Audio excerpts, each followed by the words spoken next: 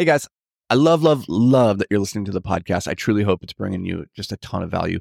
But if you ever wanted to check out the video version of these podcasts, then you should head over to YouTube. They're going to have more effects, more visual stuff like that. And that can help the message sometimes just hit a little bit different and, reinforce the lesson in a better way. So you can check that out. It's completely free. Go over to YouTube, search for Anthony Vicino. It'll pop up. And if that's not what you're into, then cool. Just enjoy the show and let's get to it. Welcome to Amplified Impact. This is the podcast where we talk about how to build better businesses, invest in real estate, and how to hyper-focus on the things that matter most so that we can maximize our return on life. I'm your host, Anthony Vicino, and I've written a few best-selling books, built a few 7- and 8-figure businesses, and currently manage a $70 million real estate portfolio. But the thing I'm most proud of is that I managed to turn my ADHD into a superpower.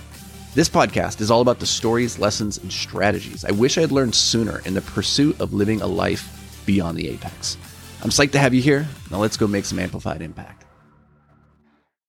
Hey, what's up, guys? Welcome back to the podcast. Today, we're going to talk about what I believe to be one of the greatest risks that any entrepreneur, any investor, any human can take. And it's a risk that most of us are not even aware that we're taking. And so this came to mind because I was on a podcast the other day. And whenever you're on a podcast, I always like to ask you, tell me about your origin story. Where'd you come from and all this? And I always tell the story of how I started from that rock bottom place. Like in the back of that van, my fiance had just left me. I had like tons of debt and like just life sucked, right? And that's a nice, easy place to start the story. Though truthfully, life doesn't happen like that. It's not usually just like this moment in time where everything suddenly changes. Those moments do occur, but generally, we go through these iterations and chapter changes, and it's not that stark of a contrast. Anyways, I start the story from there and talk about that rock bottom place. And one of the things about being at rock bottom that I've observed over the years of like personally having been there, but then also like working with people who have been there or are, have a piece of their story where they overcame and got out of rock bottom to go on to like massive success. And one of the things about being in rock bottom that I've observed is that it's actually a blessing in a lot of ways, because when you're at rock bottom, you really have no choice but to do something different and start moving forward or moving up, because you're as low as you can possibly get. So if you continue on doing what you've been doing, things aren't going to get worse. You're already there at rock bottom.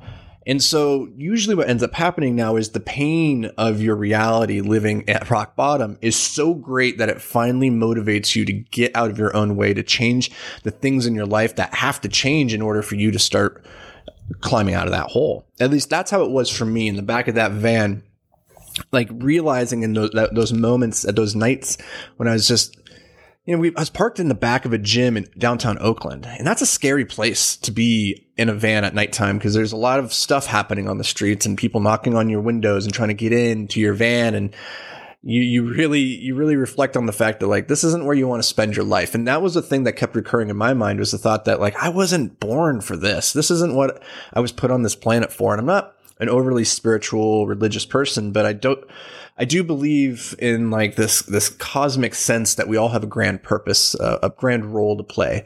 And I knew for me that this was not the story. I was not living the story that I had been put on this planet to live, to tell. That wasn't my story. I didn't want that to be my story.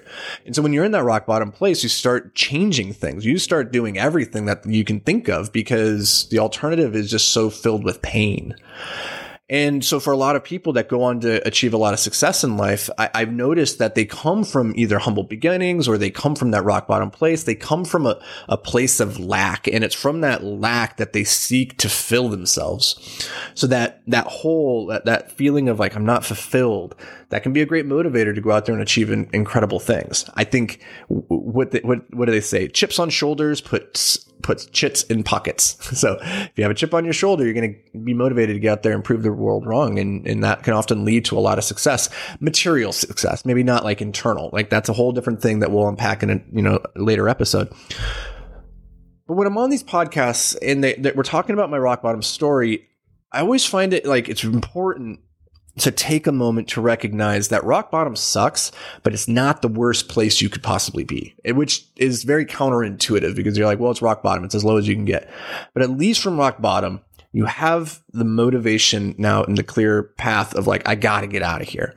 I think the harder place for people to be is not at rock bottom, but living a life of good enough, a life that is good, but not great. They're comfortable. They have that good job. It's not a job they love. It doesn't spark their soul with joy. They have the nice house. It's not the house they want. They have the family, but they're not spending and engaging with their family in a way that feels like super fulfilling, right? So like everything is good and you feel like I can't complain. And so you just keep going and doing the thing that you've always been doing, which is good enough. And so truly good is the enemy of great, because when you're living with these fuzzy, comfy handcuffs, these aren't sexy handcuffs. These are just fuzzy handcuffs that you put on yourself, and you could easily break them, but you choose not to. And I think that's the hardest prison to break out of, is the prison that you put yourself into and you choose not to escape.